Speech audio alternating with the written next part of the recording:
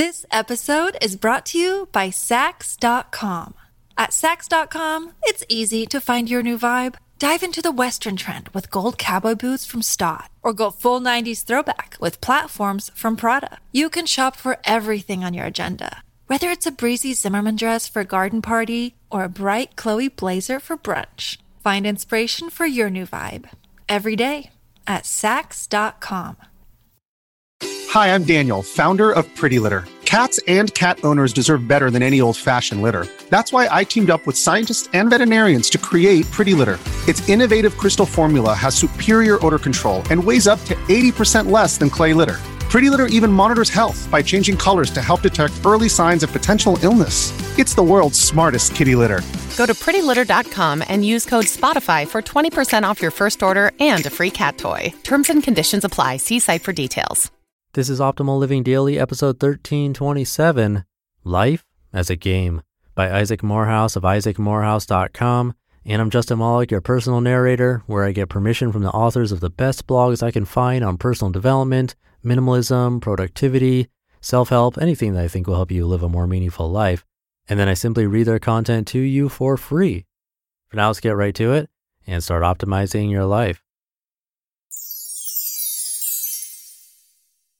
Life as a Game, by Isaac Morehouse of isaacmorehouse.com. The great storyteller C.S. Lewis says in one of his stories, though I can't remember which, that some of the most sinister things are those that look like or pretend to be something they are not. I'd modify this slightly and say that the worst things are those that actually believe themselves to be something they are not. Life is full of stories and games. It is not the playing or telling that causes trouble, but when we begin to believe the game is the reality. Take sports. Imagine if a professional football player actually believed that the game was life. If winning was not just the artificial end within the construct of the game, but the actual end in life, you might see things like the scene in the ridiculous movie Any Given Sunday, where a player shoots a would-be tackler. Players would hurt or kill opponents regularly, and some would proudly become martyrs just to win. Critics of sports will say that this already occurs, but if you think hard about it, even the most overcommitted behave as if they are in a game and that life is something else. The most criticized decisions, like bounties for injuring players or keeping an injured player in, are egregious precisely because it is so universally acknowledged that sports is a game and it is improper to treat it like life. It's harder to see the other games and stories nested within games and stories that we regularly engage in. Language itself is a kind of game. When you transform an idea into a mental image or words in your mind, you produce a symbol that represents the idea, but not perfectly. When you put those symbols into audible form, they are still less representative of the core idea. The hearer unbundles the words and facial expressions, translates them into ideas in their own mind, and finally translates them into a response or action. At the end of this game, the action of the hearer may manifest something quite different from the idea with which you began. You played the game of verbal communication. The better you are at the game, the more the response you got was what you wanted. But this paints too simple a picture of the games we play. Language takes place in a social context. It is nested within several overlapping games. If you are talking at a work party, everyone involved is operating within a rich narrative about appropriate behavior, what words and actions mean, who relates to who in what ways, who plays what roles within the group, and so on. We are regularly navigating multiple complex narratives and games. This is not a bad thing. Games and stories are useful and inevitable. We haven't yet found a way to telepathically share abstract ideas, and I'm not even sure we'd enjoy it if we could. Games and stories help us make sense of the world, form relationships, predict causality, and move closer to our goals. Games are useful, and they're also a lot of fun. The danger is when you forget it's a game and think it's life itself. I hate formal attire. It's uncomfortable, and I think it looks like a silly costume. Still, in certain contexts, a game has evolved wherein everyone wears certain costumes that come bundled with certain signals and ideas. I play the game, even if I sometimes wish everyone would find a more comfortable way to create the context of formality. I don't mistake the game for real life, and thank goodness. If being a savvy dresser was the goal, if it was itself success, seriousness, intelligence, I'd be in trouble. I'm not very good at dressing well.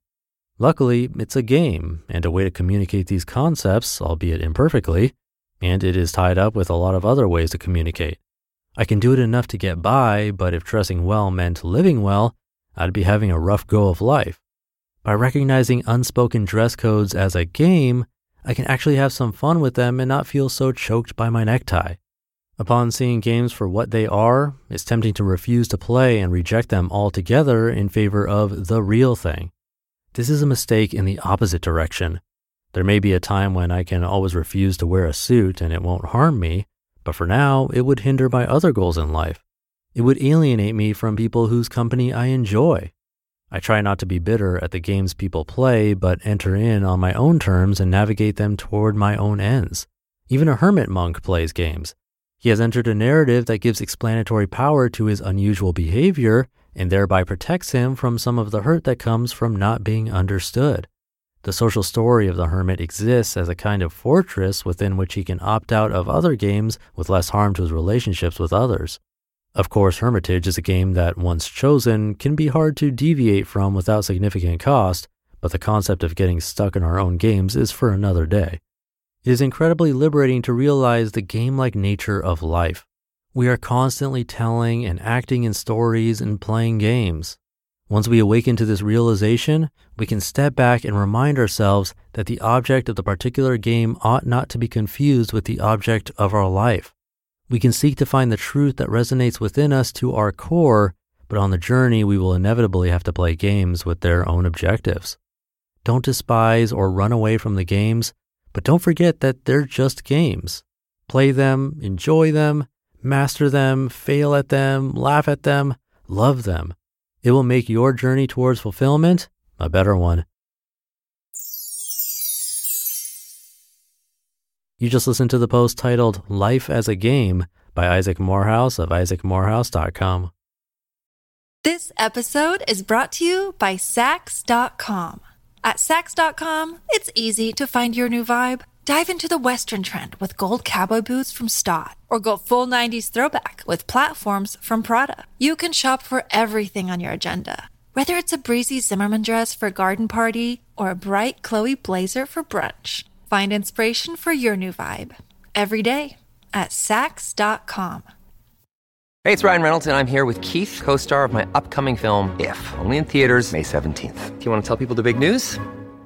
All right, I'll do it. Sign up now and you'll get unlimited for $15 a month and 6 months of Paramount Plus Essential Plan on us. MintMobile.com/switch. Upfront payment of $45 equivalent to $15 per month. Unlimited over 40 gigabytes per month. Face lower speeds. Videos at 480p. Active Mint customers by 531.24 get 6 months of Paramount Plus Essential Plan. Auto renews after 6 months. Offer ends May 31st, 2024. Separate Paramount Plus registration required. Terms and conditions apply if rated PG. He has a podcast called Office Hours that's worth checking out. That'll do it for today. Have a great rest of your day, and I'll see you tomorrow, where your optimal life awaits.